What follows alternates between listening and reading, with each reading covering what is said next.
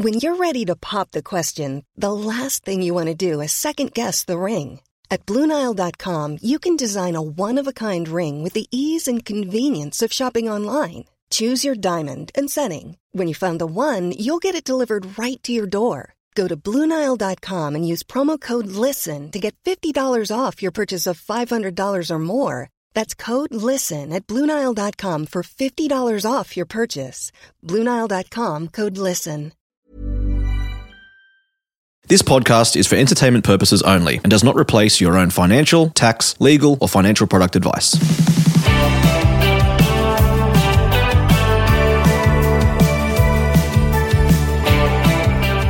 Hello Australia, Glenn James here. Welcome to My Millennial Money, and today I'm with John Pigeon. And we are doing the great Aussie debate. It's not Aussie rules versus NRL. It's not cricket versus something else. It's not beer versus wine. It's not, country versus city. It's much bigger than all those. It's much bigger than all those. And today we are debating property versus shares. So we haven't done this little debate for a couple of years now, so I thought we would bring it back out. John, you'll be representing property. Yes. And I'm going to take one for the shares team and step up and represent shares. You are. In the red corner. In the red corner. Now, a couple of ground rules before we get into it. I want to both discuss, firstly, what's our property reference point? So when you talk about property, are you talking about Australian residential property? Yes. So you're not talking about industrial or commercial investments? No. Now, within Australian residential property, are you talking about units, townhouses, or freehold property? Those big boys, the houses. Okay. Freehold. Freehold property. Yep. So when John talks about property, he's only talking about residential Australian property that's a freehold property, house and land. Correct. Okay. Awesome. It's just good to get these ground rules. It is. And I don't think we established those when we way back when. No, well, we're a lot more refined these days, John. Yes. And on your side of the fence, what are you including everything, or are you going I'm actually narrow? I am going to, when I talk about property, I'll be talking about a diversified portfolio of shares. So not necessarily like one share in CBA. When you talk about shares. Yeah, when I talk about shares, I'm talking about a basket of shares because a lot of us invest in a diversified portfolio. Right. So that's where I'll be talking. Okay. So apples versus bananas. Pretty much. You don't want me to do that? Look, I would pre-frame this by saying residential property versus traditional shares, top ASX listed, over the journey, are pretty equal. Okay, that's what you can save that for your opening comments. No, but that's just generally speaking. Yes. Like, that's my thoughts. Yeah, that's fine. But are you happy with my reference point? Because I think you're not.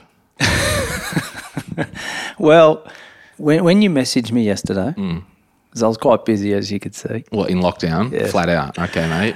Sunday in a lockdown. Yeah, he's flat out. Okay, go on. Olympics and all. Yeah. I thought to myself, right, residential property, houses, own title versus top 200 ASX. Okay, that's fine. Will you let me then, as my talking point, the only diversified fund that we use is like a top 200 share fund? Sure. Okay, so you're still conceding. You've averaged across the 200? Well, not only that, it could be instead of a diversified portfolio of shares with international, but I think you're right. Let's keep it to Australian shares. Yeah. And I don't mind, John, if you want me to talk about a single asset or a single share, yes, that's fine. But if you're saying top 200, I'd still like to use diversified because most people, Yeah, well, I'm using average stats as well across Australia, so you can use that average across the 200. That's cool. No worries. Yeah. I don't want to get the boxing gloves on too early. No, that's fine. And if you're new to the podcast, John and I, we're reasonable friends, I would say, and that might change after today. But all this is in good fun. I've already started the psychological games. I sent him the text this morning. Are you ready for the smackdown? Yes. So this is what's going to happen this time, John. You'll have 1 minute to do opening statements. Then I'll have 1 minute, but we'll actually flip a coin to see who goes first. Yep. Actually, the coin flip will decide whether you want to go first if you win, yes, or whether I want to go first. Then we've each got 5 points to deliver on the advantages of our asset class. Now, you will have 2 minutes to deliver your single point, and the other opposing side will have 1 minute response. Right. Okay. Sound good? Yeah, I'm fine with that. All right. Yeah. So, and just for reference, I'm getting these rules right now. that's right. Yes. Okay, I'm happy to press stop No. if you need 10 minutes. No, I'm cool with this. No? Yeah. All right, sweet. Yeah, toss the coin. Yeah, so how's this work? You flip it and I choose, or do I flip Yeah. it and you choose? As it goes in the air, you say the big H or T. Okay, and then are you going to put it on the table? No, I'm just going to let it land, and as it lands, whatever it lands on. Okay, go. Hopefully it doesn't land on its side. Tails. Okay, it's a head. Ooh. So, John, would you like to go first or would you like me to? I'd like you to lead this debate, Glenn. All right, there we have it. Well, guys, a bit of a longer intro for the episode, but are you ready, John? Let's do this. All right.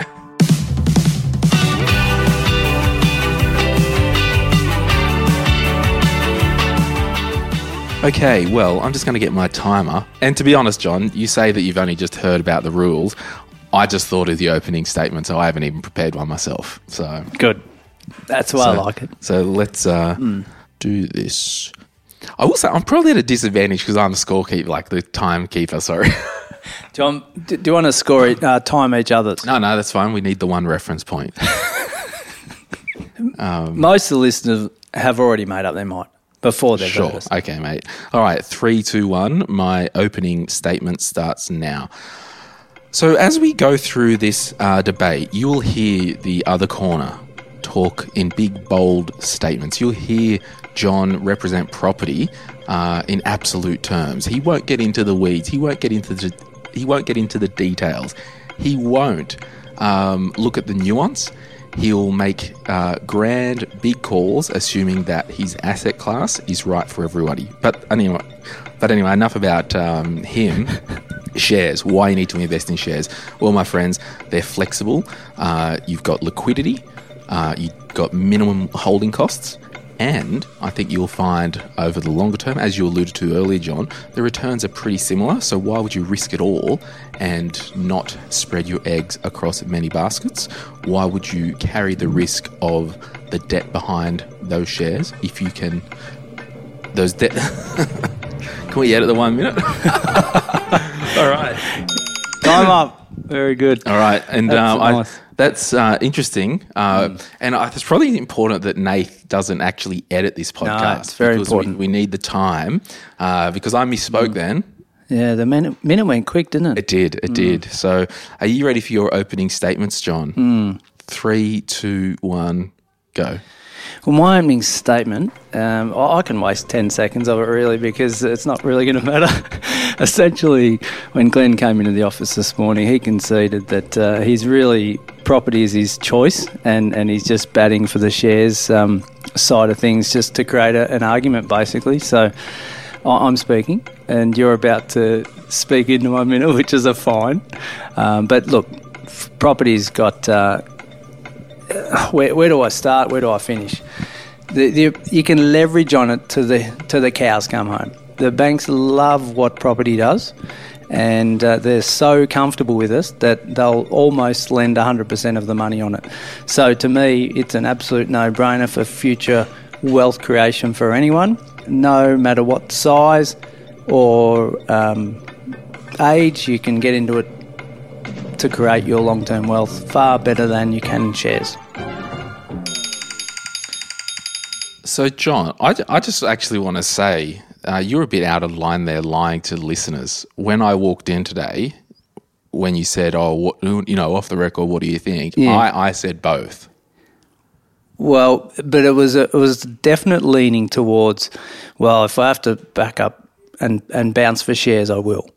No, I didn't see it that way. That's why I interpret it. And actually, before we get into the actual debate, now that joke of opening statements are finished, yes, mine included, do you want any disclosures? Because I think it is important to have disclosures. So I personally own investment properties, but I also personally own shares. Yes. The investment properties that I own have some debt behind them. And the shares that I own do not have any debt attached to them. Yes.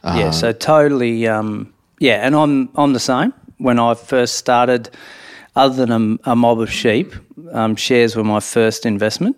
And they've actually been my last investment to date. But majority of my portfolio is towards property. Yeah. But I just really want to. I didn't appreciate your view when I walked in and you said that I was pro property, because I was very clear where I say I like both. Okay, I apologise on the air. Okay, my first point is starting now.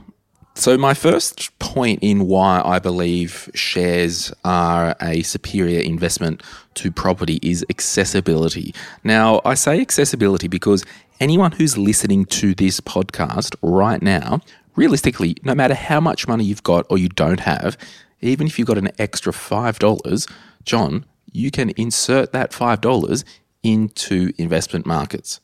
Now, we've got apps such as Raise, such as Spaceship. We've got Vanguard Personal Investor. If you wanted to even wait till you get $500, the accessibility is there, and you really don't have that accessibility to get into an investment if you are waiting on a property, because with property, you'll have to save up potentially thousands of dollars, and potentially you could have to wait years and years to save up to make your first investment into property. Now, I know you'll say, oh, well, you can look at parental guarantees and whatnot, but don't listen to him, everyone. When, John, save you laughing to the end, you're wasting valuable time, because it's very rare that someone would get a parental guarantee for an actual investment property. It's more likely to happen for a home occupier. So ignore the hype from the property side. Property is not accessible for any age with any income and any amount of money. You could be up to your eyeballs in debt. Not that I'm recommending this, but you can invest tomorrow $5, $10 into equities, into shares, namely Australian shares, ASX top 200 companies. It's accessible. You can get that today. I don't even need one to last 20 seconds. Yeah, no, that's a fair first point. Hang on. I'll give you, John, your up to 1 minute rebuttal to my point on accessibility. Go.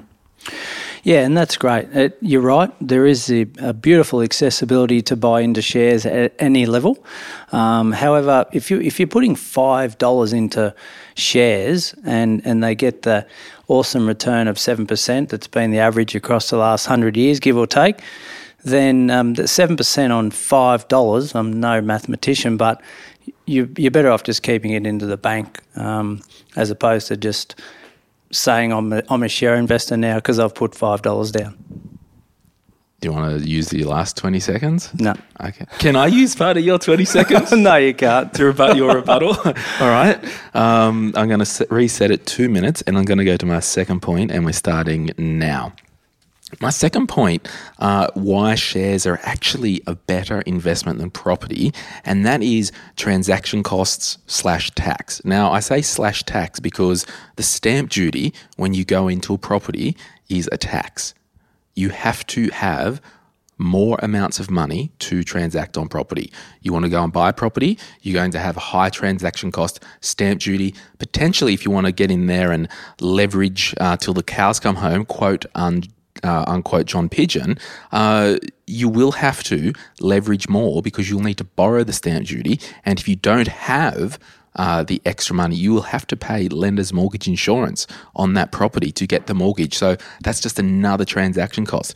Another transaction cost is land tax. You get to your state-based threshold of land tax, again, another transaction cost of holding property. When you sell property, like you do with shares, there's actually capital gains tax, which is fine. That's there with shares. And I know I'm using most of this time to chat on property, but everything I say to do here, it's not the same with shares, even if you, unless you include the exit cost of stamp duty. So remember, property is the only asset class in Australia that you buy where you're taxed on the way in, you're taxed during, you're taxed on the way out. With shares, you're not taxed on the way in. There's a small brokerage cost in some instances on the way in. You're not taxed during. There's no share tax, but you actually are taxed on the way out if you do decide to sell. So, ladies and gentlemen, in finishing my 2 minutes, I am saying shares have a very low transaction cost.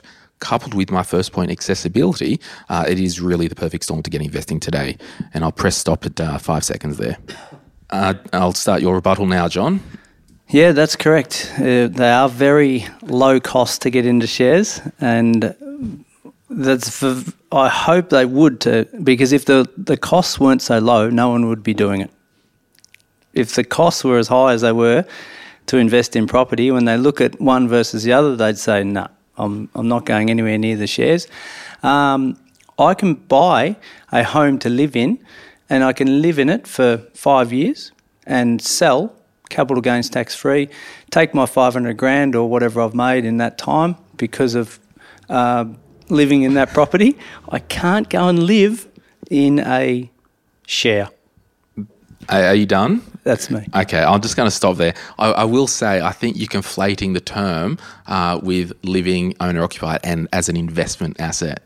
Yeah, I said living in it. That's right. Yes. Yeah.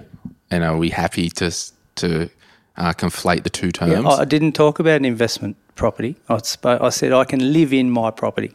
That's right, but I thought we were talking about residential property as an investment class. Yes, but you were talking about the transaction costs of property and how we're taxed. And I just said, well, I can actually live in my home and I don't need to pay capital gains tax. If we had an adjudicator here, yes, they would say you really can't conflate the property investment and live in it, because then it's not an investment property.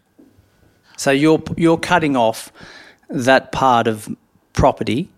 It's just pure investment property, is it? Yeah. Wow. This has gone to another level. Unless, I'm happy to be wrong. Because property, you can live in it. That's right.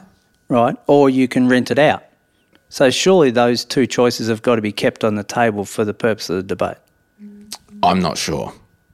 But we'll move on to my third point, because I think to really keep as apples or whatever as possible, yes, we can't conflate the two as, But surely a positive of having property is that you can live in it. That's right. But as an investment class, property as an investment asset, if you wanted to buy one in your self-managed super fund as an investment asset, you can't live in it anyway. No, so that's right. It's after the fact of living in it. Okay, carry on. Well, all right. Take that for what you will, people. I'm happy to be wrong as usual. We could cut the air with a knife. All right, my third point starts now. My third point, ladies and gentlemen, is diversification and risk. Number one rule in any investment seminar is diversification. If I'm buying my share into an ASX 200 managed fund or ETF, we know for every dollar that I put in, every $1,000 I put in, it is spread over 200 different companies. Now, you, my friends, can't tell me that buying one single investment property, one single residential property is less risk from a diversification point of view than buying 200 properties. The thing is, because of the accessibility, the transaction costs, you can't just go and buy. Do you like how I'm building my 3 points into? You can't just go and buy 200 properties for the reasons I've stated before, but I can go with one transaction, spread my risk, have my diversification, my basic rules of investing in one transaction across 200 companies. My friends, that is low risk to me. Should I buy one single property or 200 different companies? I know what I'm buying and I know what's more risky. And my friends, it is not the basket of one property. There is just too much risk when you are tying up your money with investment properties, because not only is it a lot of money to get into it, you can potentially exacerbate that risk with leverage and have the negative consequences because you've got the debt behind that property. So my friends, choose once, choose right, choose shares. I don't even need the last 15 seconds. All right, I'll give you a 1 minute rebuttal now. Right. Okay. He stands up. I've got to get the breathing Get the happening. energy. So thank God you've got the ability to diversify across 200, because you wouldn't want to just buy one in company because it's just too volatile. So that's why they give you that ability to diversify across those. You buy one property and it performs for you day in, day out consistently over time, and you let it do its thing. So the diversification, yes, you've still got diversification in property because you can decide which street you buy on, which town, anywhere around the country, across all the states, the beautiful parts of Australia, and you can get diversification as much as you want within property. Shares, same thing, but very volatile. Do we really understand what we're buying into, or we just scattergun approach across 200 companies that we don't really know much about? Do I get a rebuttal on the 1 minute? Have I already asked that? No. They're my rules. All right, moving to my fourth point and starting now. My fourth point is liquidity. Now, with investing, this is a very, very important thing that builds on the risk side of it in my third point. We need to know that if our situation changes, if our circumstances change, or we need to draw down on any of our capital, we can easily do that because the investments that we've invested in are actually quite liquid, and there has been no time that I can think of, John, in all of history where I could not sell a parcel of shares in a diversified fund of the top 200 Australian shares. Now, liquidity is important. Number one, if our situation changes and we need to sell down some shares for whatever reason, notwithstanding if you do have an emergency fund, you certainly want to do that first. But liquidity is so important, and I just can't fathom why I would want to tie up all my eggs into one basket that I can't actually sell down if I need to, because I don't choose when I get to sell that. The market chooses when I get to sell that. If I need to sell down a third of my investment portfolio, I can do that with shares. I can't sell down a third of a direct property. So when you are investing, we need to remember the golden rules. Diversification risk in my third point, but my fourth point, equally as important, liquidity. And my friends, history does not lie. And I would welcome John's rebuttal to this. And your time starts now. So liquidity, extremely important, but liquidity is created in a number of forms. You can sit money in an offset account against your investment property and have that funds fluid and liquid as much as you like in your life. Usually if you want to sell down on shares because of the beautiful liquidity of shares, as you say, it's probably because they're underperforming. You need to get your money out to go and buy a real asset, which is property. Most people I speak to, they're just selling down their shares to buy their home that they know is going to serve them well over the next 20 or 30 years. Shares were like the reserves or the under-18s game before the seniors. So they start in that little boy space, and then they go to a grown-up game called property, and that's when they buy their big stuff. All right, I'll stop that with 2 seconds to go. Okay, I've made some points of your rebuttals. Why? Well, they just seem a bit weak to me. I don't know how an offset account's got anything to do with investing in property, because I might be buying my property without debt. You don't get a rebuttal to my rebuttal. You don't get to rebut my rebut of your rebuttal. All right. Number 5. Here we go now. One of the biggest pitfalls to investing in direct property, it's actually the ownership structure and flexibility. Now, when I have direct shares, I can easily choose to invest in direct shares in my own name. Awesome. I can easily choose to invest in direct shares in my superannuation. Awesome. I can easily choose to invest in direct shares in a company. Awesome. I can easily choose to invest in direct shares in an investment bond. Awesome. I want the ownership structure flexibility for my wealth planning, my estate planning, and my tax planning. Most of the time when it comes to investing in property, there's two broad ownership structures that people use, and that's their name or joint with a spouse or partner. And I just think that gives you a huge amount of restriction and limitations with your future wealth planning. Sure, he's going to say that you can buy shares, he's going to say you can buy properties in a self-managed super fund. Awesome, you can. Huge barrier to entry. Need I go back to point 1 and 2 about accessibility and transaction cost? He's going to say, sure, you can own shares in a company or trust. Awesome. You'll forgo your land tax thresholds from day one. He's going to say, oh, you can buy your property in an investment bond. Well, you can't because the products aren't available. So I want you to know, everyone, shares gives you the greatest ownership structure and flexibility to do with tax planning and estate planning. And I would welcome John's rebuttal as we go right now. And I don't even need my full 2 minutes. All right, your rebuttal starts now. Okay, so you can buy property in your personal name, correct? You can buy it in a company. You can buy it in a trust structure. And whilst you might not get your tax benefits during that phase, you can definitely receive them when you sell. Last time I checked with an accountant. So there's no real disadvantage there in the long run. You can buy in your self-managed super fund. Yes, it may be harder, but you're still able to do that and capture the benefits there.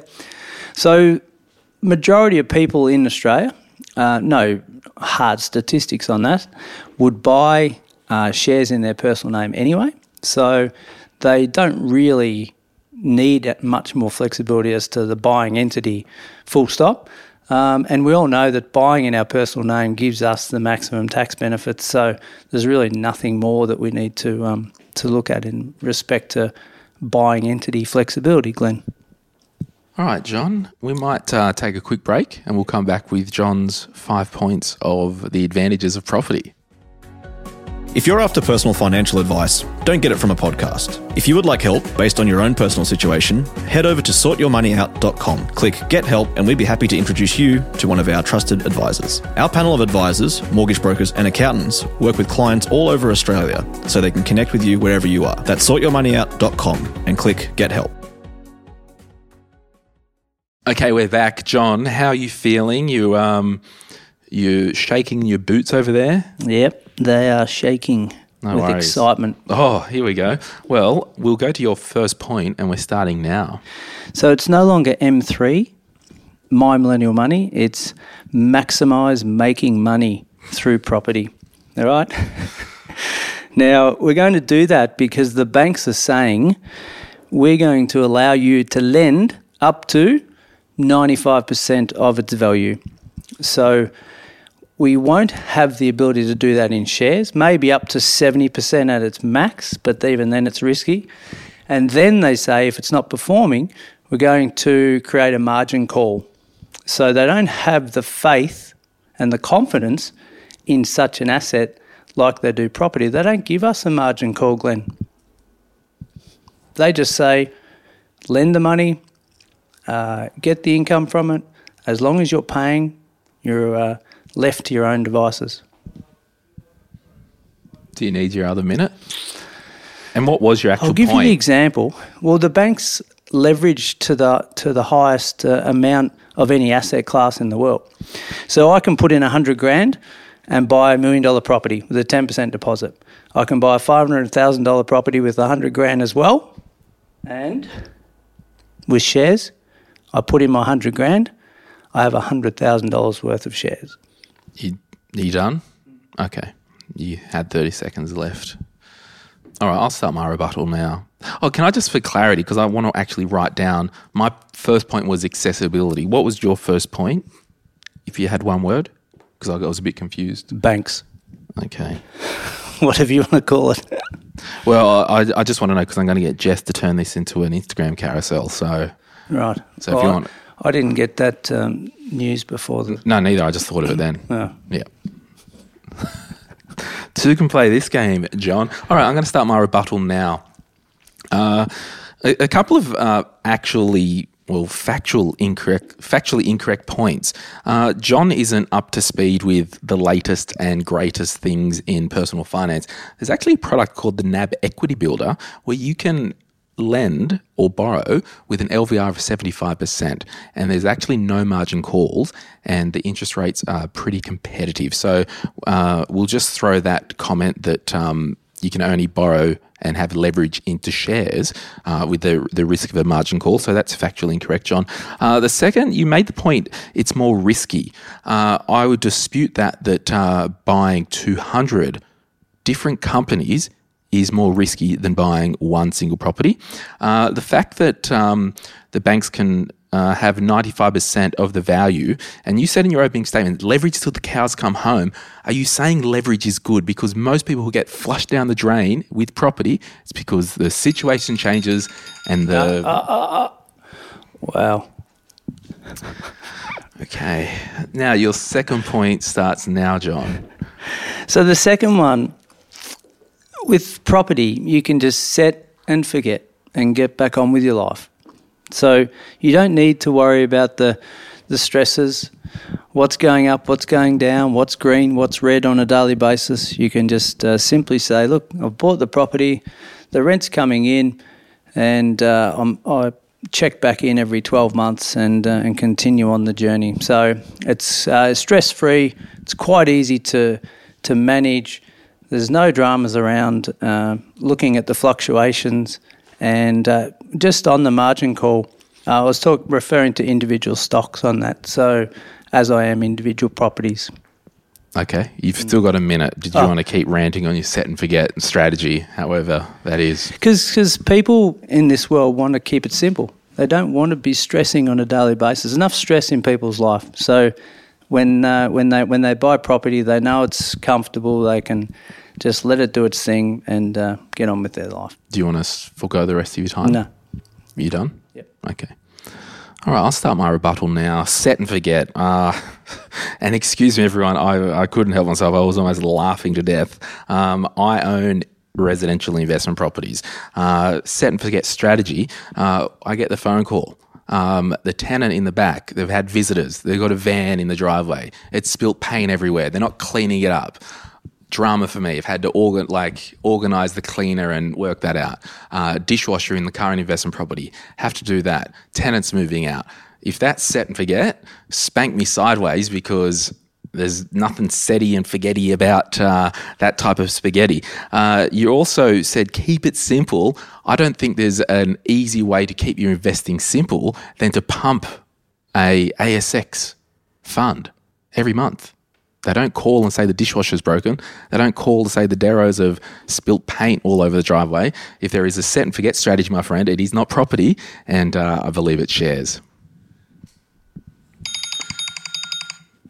All right. You like that little rebuttal? It's good. All right, your third point, John, now. So my third point, before I go on to the third point, is you must have bought crappy properties if you're having so many dramas with dishwashers and spilled paint and choosing the wrong tenants and everything else. But in any case, my third point is we can see it, we can touch it, we can feel it, we can understand it, we can live it, and we can breathe it. It's not something that we know nothing about, like generally shares are. We don't understand the companies, the board of directors, all those sort of things that's happening in the background. We just don't see it. Whereas with property, we can drive past it, we can see what's happening, we see if the tenants mowed their lawns, etc., etc. When we look at property, we can buy it anywhere in the country, we can fly to see it, we can understand the numbers involved, we can drive up the street, we can talk to the locals, and everyone's comfortable with that purchase. All right, you don't need your extra minute? No. Okay, sweet. Can I have it for my rebuttal? All right, my rebuttal starts now. Again, he's fallen for the poison of the chaliced fallacy, whatever that saying is. See it and touch it. Well, my friends, I would ask John, when did he last go to Woolworths? When did he last go to Coles? When did he last purchase something at JB Hi-Fi? When did he last get a freaking loan from a CBA or the top 4 banks? When did he last pay for his health insurance? When did he last get the AstraZeneca vaccine? Have you had yours yet? Anyway, CSL, they make the AstraZeneca in Australia. If you believe that you can't see, touch and feel shares, there's an educational issue. I'm having a go at John, not everyone who's not educated. You just don't understand. You categorically would believe that Woolworths isn't a viable company, that Coles isn't a viable company, and the top 200 shares on the Australian market are not a viable option in terms of investment. They are real companies. They exist. You can see them. You can touch them. You can feel them. Your fourth point. You didn't comment there. You're an anti-vaxxer. Okay. The rules were stated. Have my 2 minutes started? Right now. The rules were stated that we weren't allowed to talk in the rebuttal period. Okay. Yeah. Okay, so my next one is the mental satisfaction from owning an asset such as a beautiful property. We can open the doors and walk in and say, oh, might put a lick of paint on that. I'm a bit stressed out, so I might actually calm the nerves by doing some little gardening in the backyard. I cannot do that with shares. There's no mental satisfaction in my life. There's no feel good about buying a share and just letting it do its thing and selling our soul to the multinationals. We can actually go into our nice little property and we can de-stress. Our kitchens can be redone. We like those reno projects. We wash the block and then we get some inspiration from it. We can do what we want to our little asset on our little title in our little suburb. We cannot do that with another asset class such as shares. You got 50 seconds if you want them. No, don't need them. Okay. All right. My 1 minute rebuttal starts now.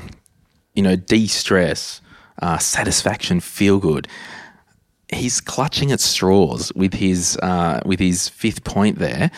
Now, it kind of goes counterintuitive to set and forget. If you do want to feel good by giving the walls in your investment property a lick of paint, well, I think you need to get something else to do. The best feel-good feeling and the best thing you can do with de-stressing is invest in your shares and go to the beach, go to the dam, go to the bush and exercise without having to worry about your with your physical asset. My rebuttal's kind of weak because I think your whole point's a bit weak. So are you right to... So that was your fifth point, was it? That was my fourth. Oh, mental satisfaction. Okay, sweet. Sorry. I did write that down. All right, your fifth point starts now. So my fifth point is the gentle reminder that in the last 2 years through COVID, Sydney and Melbourne have produced thousands and thousands of new millionaires, while shares are generally recovering from the massive dip that they had through that volatile period. So COVID, yes, stressful time for everyone in the world and still is to this day, but property just kept humming along and actually exceeded everyone's expectations except mine.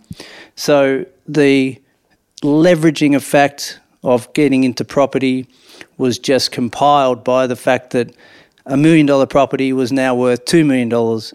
And there's new millionaires in the world sitting around doing not much for that new $1 million other than the fact that they'd bought that beautiful asset of property years before.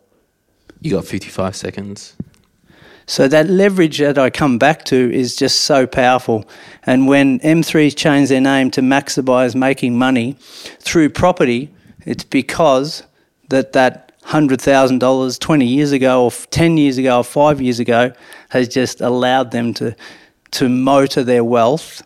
And this is what it's all about for most people, is how much money am I going to make at the end of the day? I've made $1 million through COVID versus I bought some shares and it's recovered back to where it was and then a little bit, as opposed to $1 million. Ladies and gentlemen, you make the choice. Is it property? Is it shares? And all I can say is that COVID doesn't lie. The performance through volatile periods. Which one's standing up better?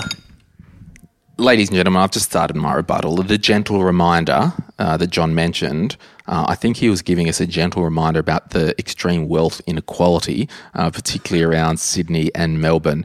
That's all good, but what if I live in Perth? What if I live in Hobart? What if I live in Adelaide? And what if I didn't have the money to buy into Sydney 5 or 6 years ago? This is the problem. Years ago, my old man, he could have bought a block of land on Wyong River, South Tacoma. It was a $100,000 house and big block, and the real estate agent said, no, it was just a block. And the real estate agent said, it's only $100,000. My dad said, it doesn't matter, I still don't have the money. And it's a fun thing that you talk there about, maximising that money, but you've got to have the money to start with to get into the property. And it's an insult to a lot of our listeners, John, to say that they could have made $1 million.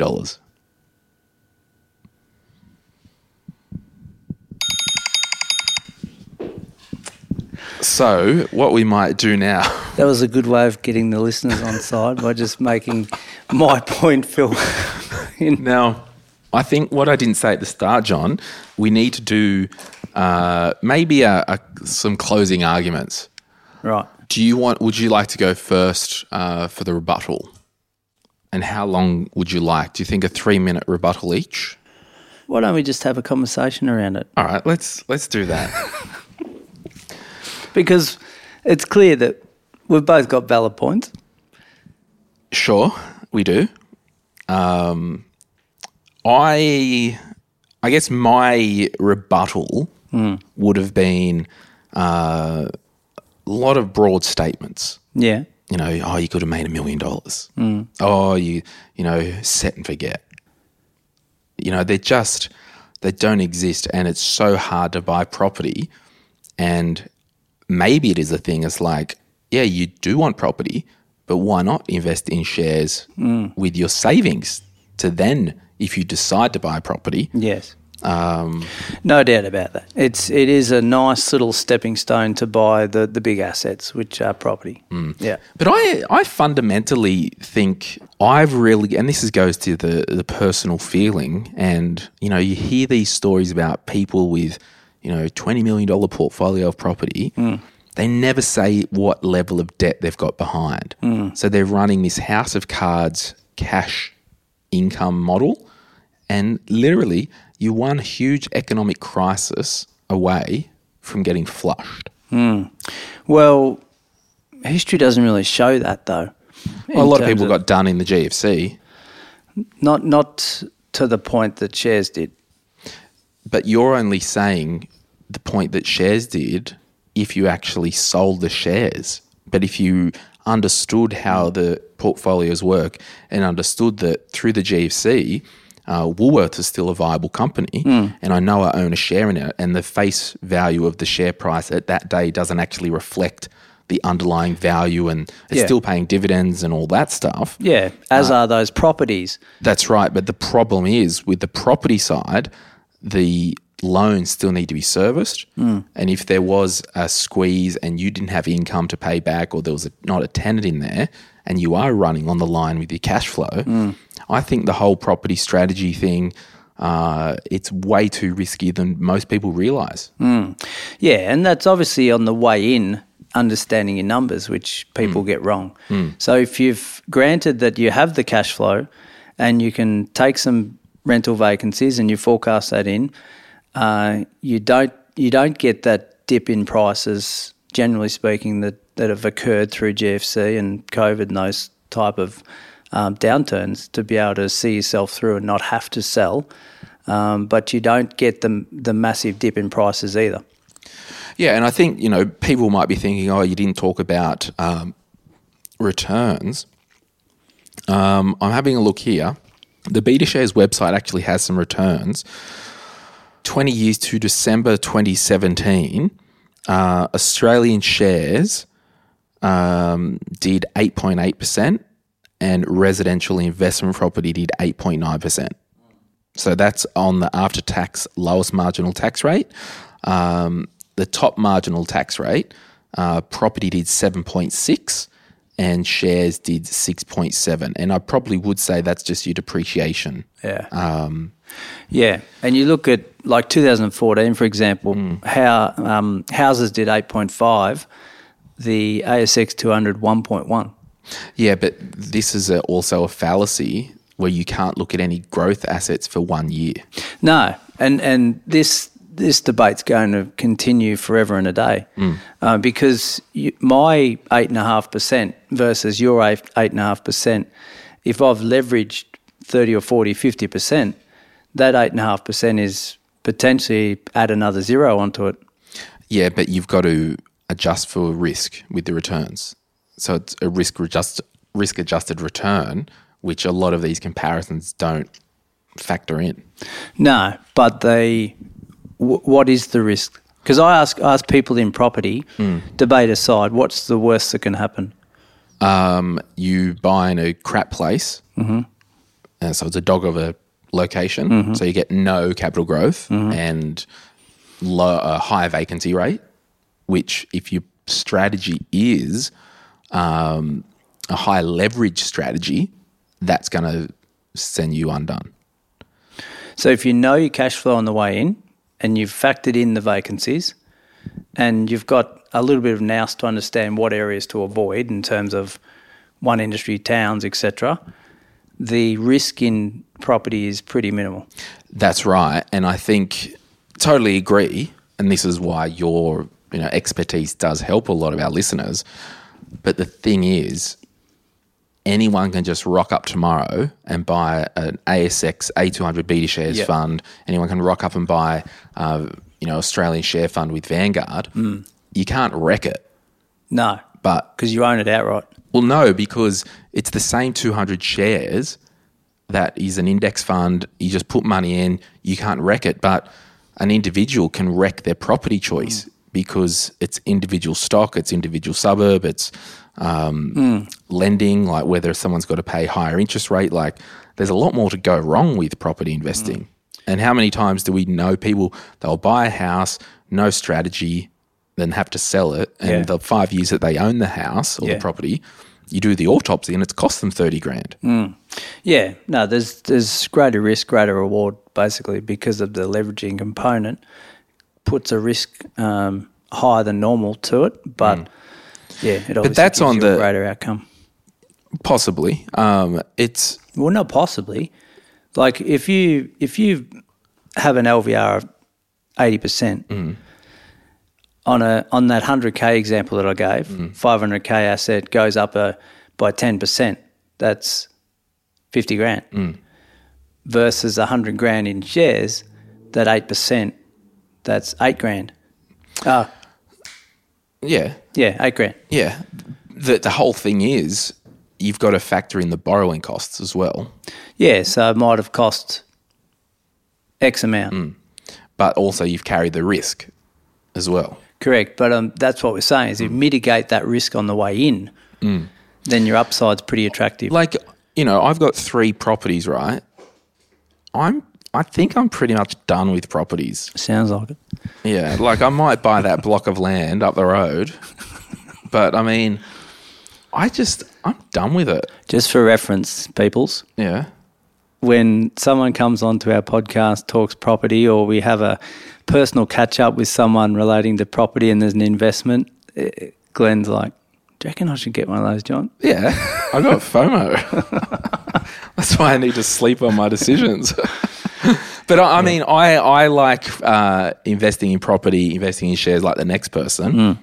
And I think what we've actually distilled today, that everything you do in personal finance, it goes back to what are your goals, what is your personal circumstance, what is your personal risk appetite, what do you understand, and what are you comfortable with, and can you sleep at night? Yes, that's right. And if you tick all those boxes and then you pull the trigger on a property or a share portfolio, well, commit to it.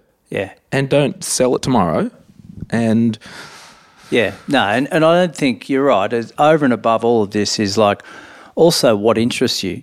Like if you've got an interest in shares, knock yourself out. If you think property is going to make you the most money, which probably will, but you then hey, the debate's over, mate. Oh, sorry, but you know nothing about it, then I'd say don't do it. And this is the whole thing. Like, you can't fall into the trap that a higher return is a better return.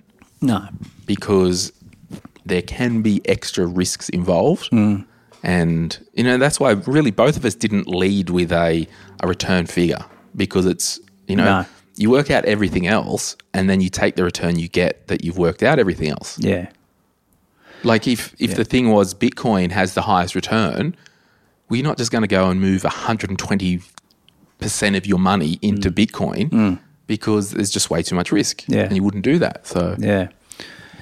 No, it's and we didn't go into any high risk investments in their own class. No. We just spoke about. Yeah, and I will say it made sense to me that you can't conflate living in the property and just as an investment. Because, when you pull the rug from under me there, like that was, it's fair to say I got ambushed today. Yeah, well, that's fine. But, if you're confident, it wouldn't have mattered.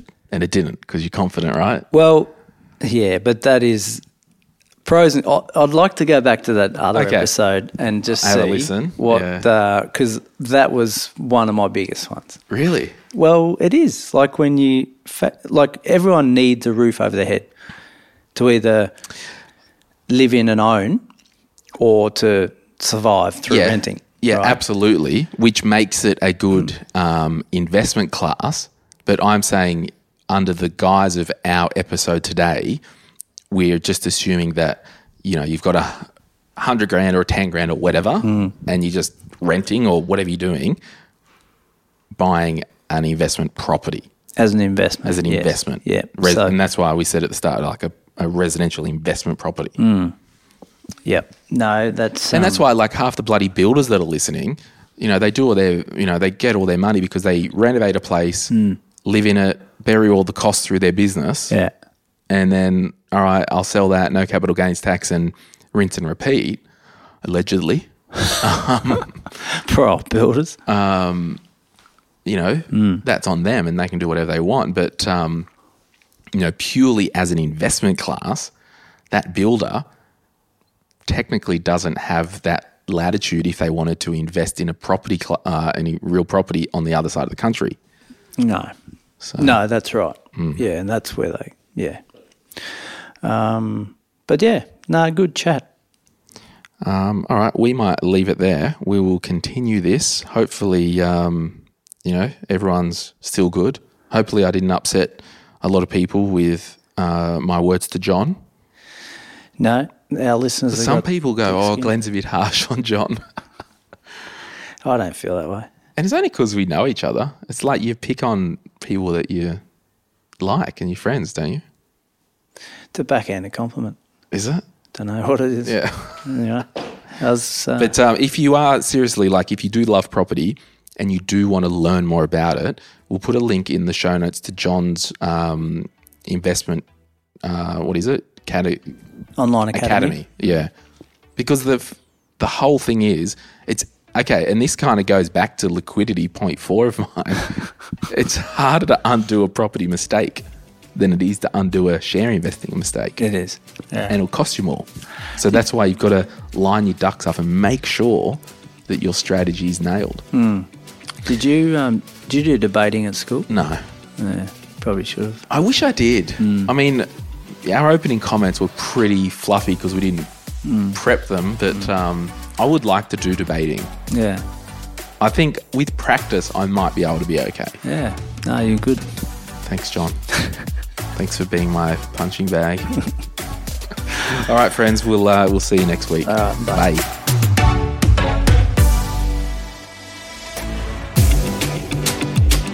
We acknowledge the Darkin young people, traditional custodians of the land on which our studio sits, and pay respect to their elders, past and present. We extend that respect to Aboriginal and Torres Strait Islander peoples who may listen to our podcast.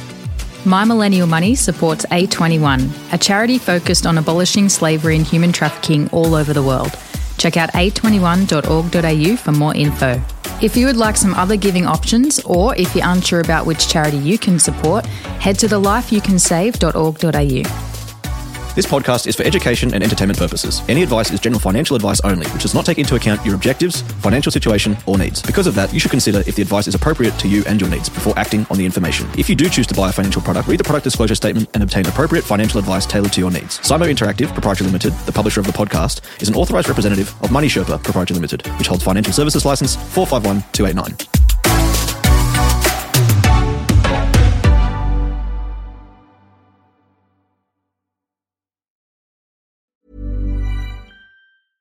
Hey, it's Paige DeSorbo from Giggly Squad. High quality fashion without the price tag. Say hello to Quince. I'm snagging high-end essentials like cozy cashmere sweaters, sleek leather jackets, fine jewelry, and so much more. With Quince being 50 to 80% less than similar brands. And they partner with factories that prioritize safe, ethical, and responsible manufacturing. I love that. Luxury quality within reach. Go to quince.com/style to get free shipping and 365-day returns on your next order. Quince.com/style.